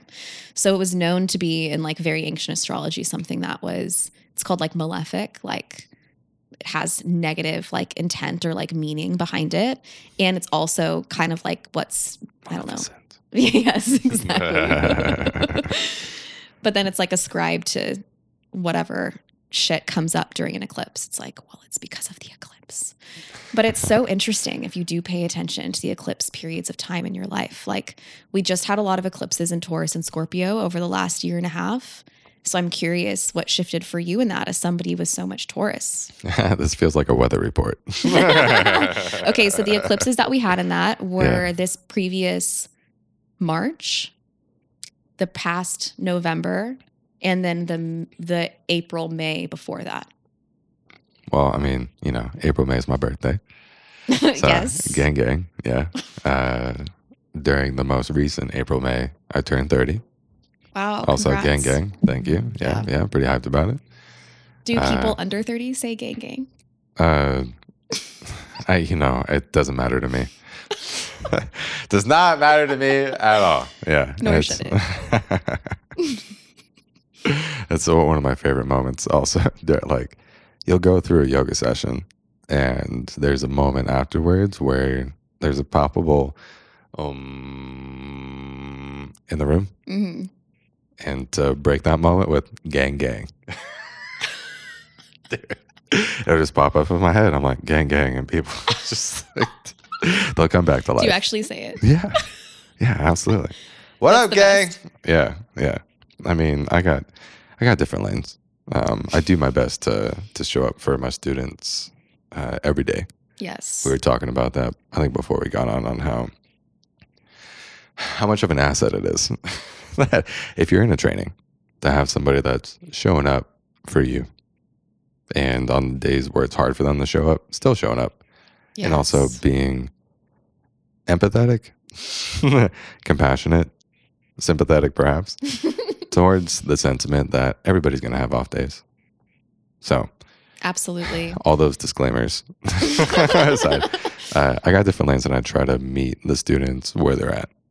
There's that. And then there's also this feeling of being an antenna that the source is speaking through. And for me, I got this meditative, chill, introspective, let's go on a journey. Feeling in the experience of asana. And what's nice about leading the trainings is that it's not just, all right, this common day, I don't know who's going to show up. It's like we got a trajectory over minimum 12 weeks. Right. And every cohort's going to be different. So there's a period where I kind of get to know them. And yoga's got so much to it that that's going to determine a little bit of where we go. Totally. So that's so cool. Sorry to interrupt you, but that's so cool to be able to like meet your students where they are and then give the curriculum to them that's going to be most useful and that matches them. Because I'm sure too, like every batch that you have is very different from one another, but also that there's a lot of similarities within that group of people. Mm-hmm. Yes. And so using the Socratic method, we get to learn about what about this group is unique to them, what their ultimate aims are, and what sort of factions of this discipline are actually applicable to their life. And I love that. There's love that. We love that. Yeah. And so showing up for these students and meeting them where they're at comes with this alchemy of also the antenna and also this other part of me Yes. that jester part of me. And it's so nice to be in a space that's just cool with it. I love that. Me too. Yes. Me too. I mean, just like such a gift to be able to feel like it can tune into these different aspects of yourself and allow them to come together in this way that is like so fulfilling and exciting for you, but is also supporting other people and like fulfilling something in them too. But I also feel like that gesture aspect of yourself is so needed in the world of yoga. Like we take things so seriously. Yeah. And I tell this to my students all the time too. I'm like, don't let your practice be rigid. Like have fun with it. I'll make jokes with them. I'm not like super jokey yet because I haven't been teaching as long. I don't feel as comfortable with it. It's okay. But like, it's just so needed and welcomed in that area in particular, I feel like, where we can be really heady or really just structured based off of what we So think the serious. practice needs to look like. Yes. Earnest. Yes. So Yeah. serious. It's like, I don't know. We're not like doing Vipassana meditation and just like sitting for 7 days straight. Like Yeah. chill out a little bit. Yeah. Live your life. Have some playfulness to it. Yes. So one of the reasons why I like going through the chakras in that course is because each of those levels has a different energy to it. It's got a different element to it. And we can explore what these differences are. Yes. In the 500-hour training, I get to get really interdisciplinary with it. Oh, that's and really visit cool. different methods and develop that, and then see what sort of methods stick with the students based on how they teach. Wow. And then there's the 200 sections where I can't go that broad. Yeah. I'll try going that broad and just like not enough sticks. Yeah. So to go narrow with Hatha in particular, I did Vinyasa and Restorative. Mm-hmm. Doing those two together in a training is great because if you do too much flow, too athletic for a lot of these folks. You know, there's a lot of people that are getting into this to heal. Absolutely. So to provide like that dichotomy is really cool. Yeah. And pulling out of the weeds a little bit here. I'm in it. I'm in the weeds. The time that you spent in your yoga teacher training, you said before we came on, was didn't give you everything you were hoping that Yeah. you wanted to get. Please expand. It definitely left some to be desired. Some of this is also me recognizing, like what you just said, like there's not the time and space in a 200-hour to go super deep into a lot of things.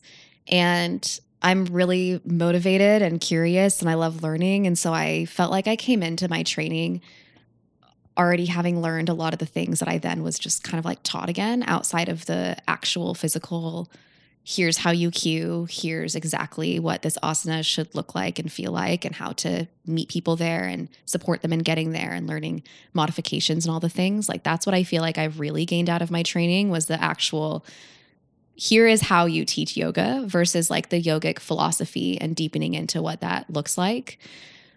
And I wanted all of it. And I definitely needed like the tangible, practical ways of teaching to be focused on, especially coming in with the awareness that I did. But I really wanted to deepen into the other pieces of it. And so this is, I don't know, where I'm like, well, I just get to like do more trainings and like do my 500 hour and Yes. get deeper into all the things. And manage our expectations of how much we can actually learn in 200 hours. Very much so, because it sounds like that's a lot of time and it's not a short amount of time, but it's not a lot of time either.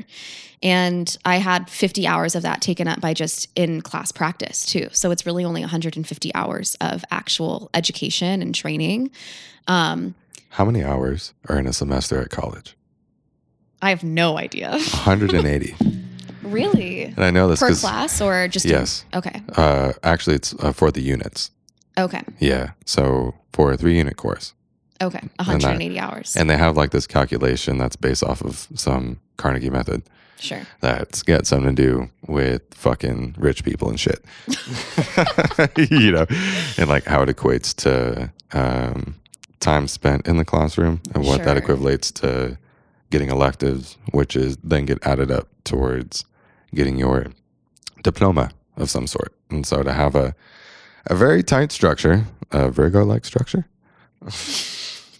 dare I say, of You may. of at least the repeatability and the reliability. Yeah. Yeah, of Yeah. having this type of method and some consistency in it. I tip my cap to. I'm glad that they came around to something which approximates.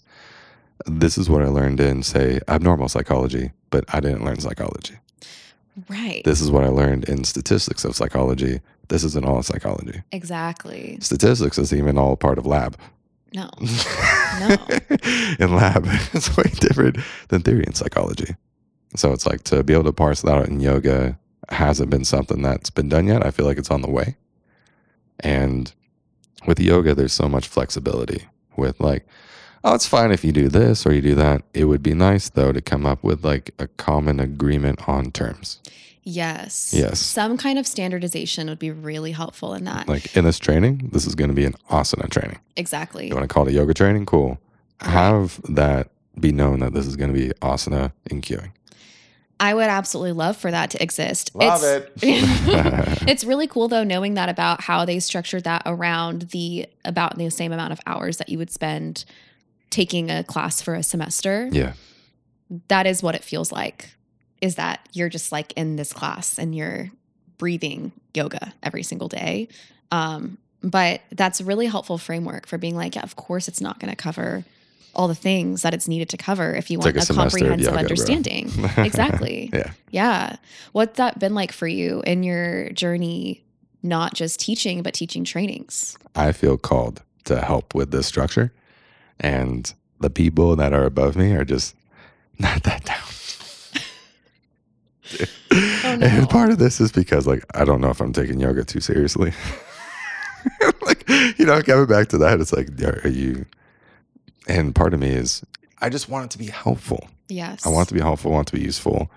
And part of that means the people that are coming into this know what it is that they're signing up for. Because one of the hardest things I got to do at the start of every semester is figure out why y'all signed up. What is it that you're looking to get out of this? Yes. And some people started training with literally 0 years experience. That's like inspiring and confusing to me. It is inspiring and confusing. And I don't knock it, because the reason why all of them do that is because there was somebody who did a 200-hour training that said, this gave me the fundamentals on how to go about this practice.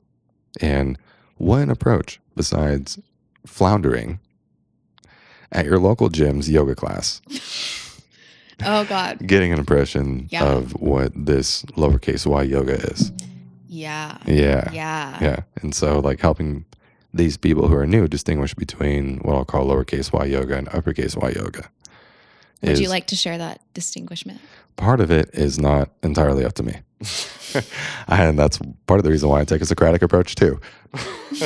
Because I'm not a god. I'm not a guru. I'm a dude from San Diego. All right. But here's what I've observed so far. That one of the differences between lowercase y yoga and uppercase y yoga is the integration of the 8 limbs of yoga.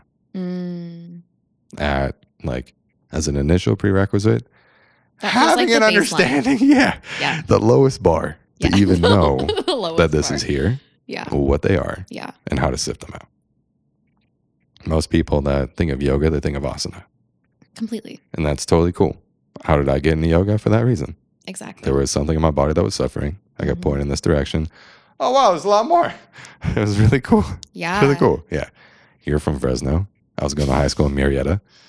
I don't have a Murrieta Yes shirt. I don't have an airport. I don't have an airport in my town. Oh. So the odds of me finding yoga in this place was slim to none. Yeah. I'm really thankful to the Indian culture. I'm really thankful for the people that preserve texts. I'm really thankful for all the introspection that went in beforehand. I'm even thankful for the stuff that's a little far out. Absolutely. Because there's some stuff in there that's weird.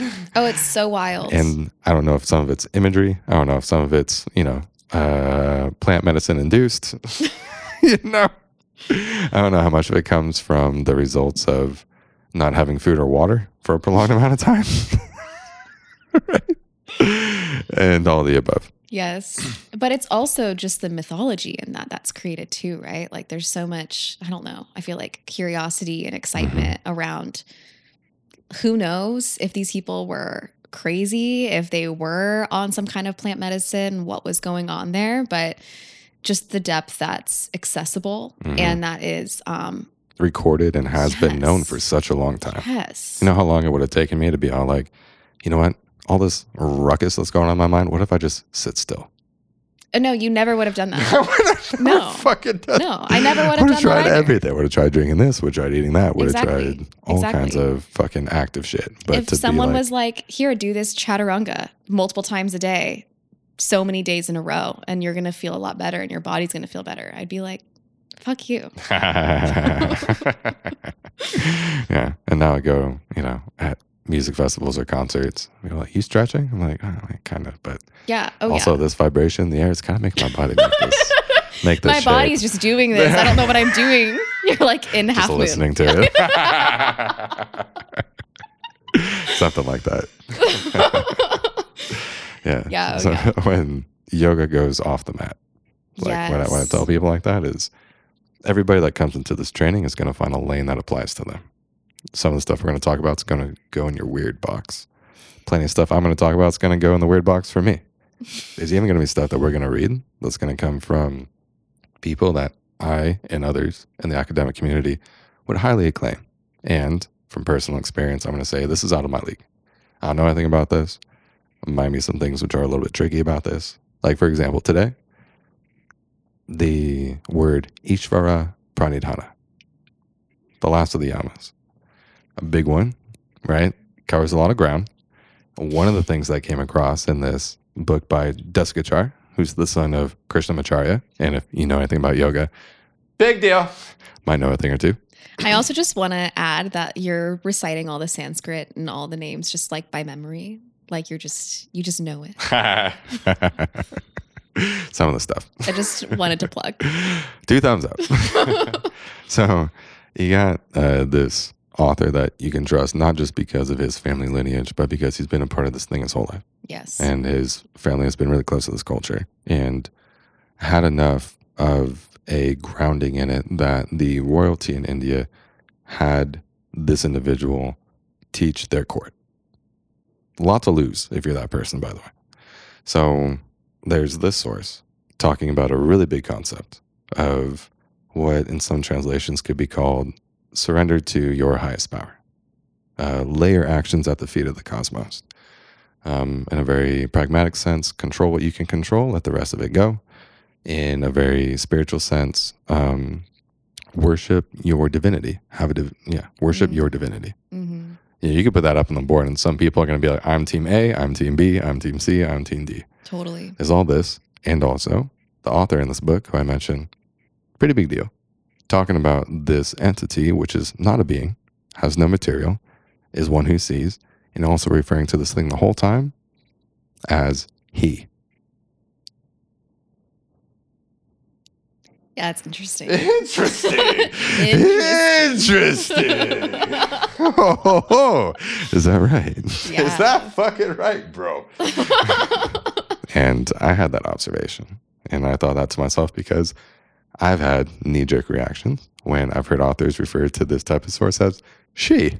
And I do that because I'm like, just a knee-jerk thing. Yeah, I'm you're sure like, it's wait a minute. Yeah, exactly. Wait a minute. And having this happen today, I had the same knee-jerk reaction, but having it happen within my own camp felt kind of nice. I was like, okay, this isn't just a boys versus girls pep rally. This is me having a reaction to the sentiment that we're giving a masculine or feminine pronoun to something which, in this case, doesn't even have a form. Right. So little prideful, I'd say, to be referring to this thing that the author, it would say, they don't have the English word for it, and a lot of people are shy about using the word God. Yeah. But that's what it's connecting for example, use God or cosmos. You want to say it's a man or a woman. Good luck. Right. Good fucking luck. Right. So you got thoughts on that? I have a lot of thoughts on that. I just feel like it's interesting. Like, why are we trying to attribute gender to something that we're also, like you said, like that's literally formless and that we're defining and describing in that way. And then we're like, oh, but there's gender. What? Why? Why do we feel the need to do that? I think that there's something that makes it feel more like we can connect to whatever that energy of whatever word you want to use, God, source, the universe, cosmos, like to make it feel more personal or tangible to us, we want to like personify it and give it the description of like masculine or feminine or male or female, because that makes it more relatable to us, right? But it's just so interesting that there's that dichotomy and like the recognition of like, this is formless. This is something that is just there in terms of the creation of the universe and of everything that exists. But like, oh, it's a he. It's a he. It's a he, by the way. What? Father. Yes. Call yes. it daddy. You know what Call I mean? it daddy. Dude. Yeah. Yes. Yeah. Yeah. And in some of those cases, like I don't keep a scoreboard, but it's like if you're gonna have that, I'll be like, all right. So we'll say, in this case, Father Ishvara, Pradhanana, and Mother Nature. You know what I mean? It's like, go on, we can have a little bit of both. I'm sure. Absolutely. In the economy of language, as you were describing, having it be personified and having it be a feeling that this is something I can relate to, and this is how I relate to it. So I'll soften my stance a little bit on that, Jessica Jar. I'll give you that. Maybe that's just how you're like relating to it. But so I was sharing all this with like the class. Yes. Yeah. Yeah. And I like giving those examples during the training because I hope that there are things which come up which might even be contentious for you. Absolutely. And I would love for you as a student to bring those things up and we can explore those avenues. Mm. And I feel like in a nuts and bolts, basic asana 2-hour training, you don't have to go that far into it. I would like to at least crack that door open a little bit. And I do that by always going through with new students, the 8 limbs of yoga. One of the reasons why I love doing it too is because you can go through it more than once. Yes. 100%. Oh my gosh. You know the 5 niyamas? I can't tell you them offhand. Fucking right. Yeah, exactly. If I saw them on a test, I bet you I could circle the right answer. Exactly. That's where I'm at. But you're so right. Yeah. And it's been, for me personally, like reading back over a lot of my curriculum that I went through during YTT, but also just reading and diving more into studies on the yamas and niyamas.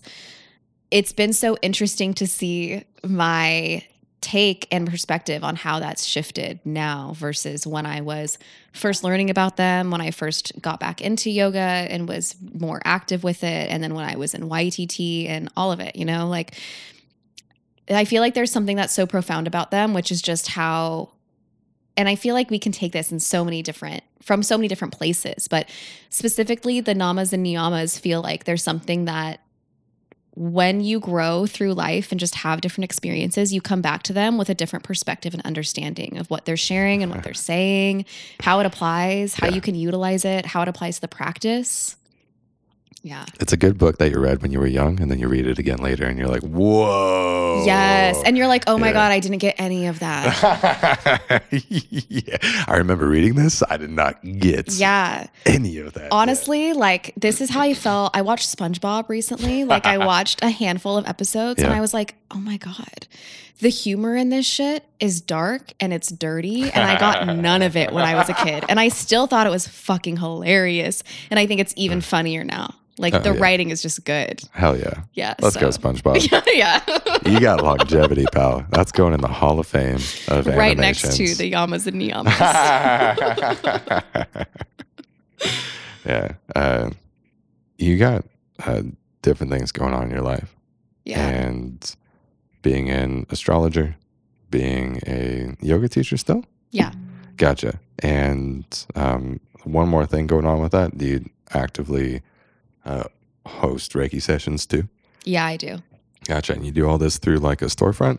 I do it privately mostly. And then I also work with a company in San Diego called Reiki of San Diego. And so there's like 5 or 6 of us that share a couple of treatment rooms. So I also see certain clients through them.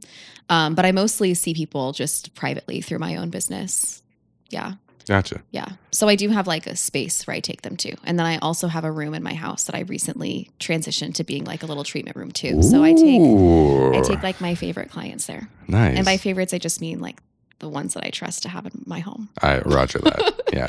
Yeah. Because you're scaling, it's like. Exactly. Like it can't be everybody that's in my house, but it is so nice to host sessions there and to have it be in my personal space and for myself to like not need to go anywhere else and to just be in my home. But there also has just been something that feels so sacred about like creating that space in my home and bringing people into it and being really intentional with the energy that's in my space, with what I'm bringing into my space, with all of it. Gotcha. And the project playlist that you have on MySpace? Sorry. I didn't realize how much I said MySpace. It's okay.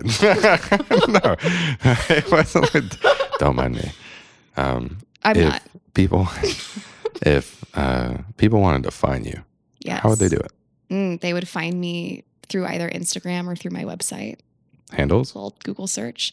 My handle on Instagram is at Breathing in Spirit. And then my website is my name. So it's Caitlin Rose Goehring, CaitlinRoseGoehring.com. Cool. Yeah. You can improve that, I think. People are like, I'm not going to remember how to do that, but I'll just look at the show notes. And 100%. That's exactly what you should do. I'll drop that in. Yeah. Don't try to spell right my in the name. description. Yeah. Good, just click the link and you'll be able to get there for sure. Yeah. Thanks so much for doing this. Can we do this again? Absolutely. Thank you for having me. This was so much fun. Thanks for talking yoga and fucking sociology and SpongeBob and all the random places that we got to. See ya. Bye.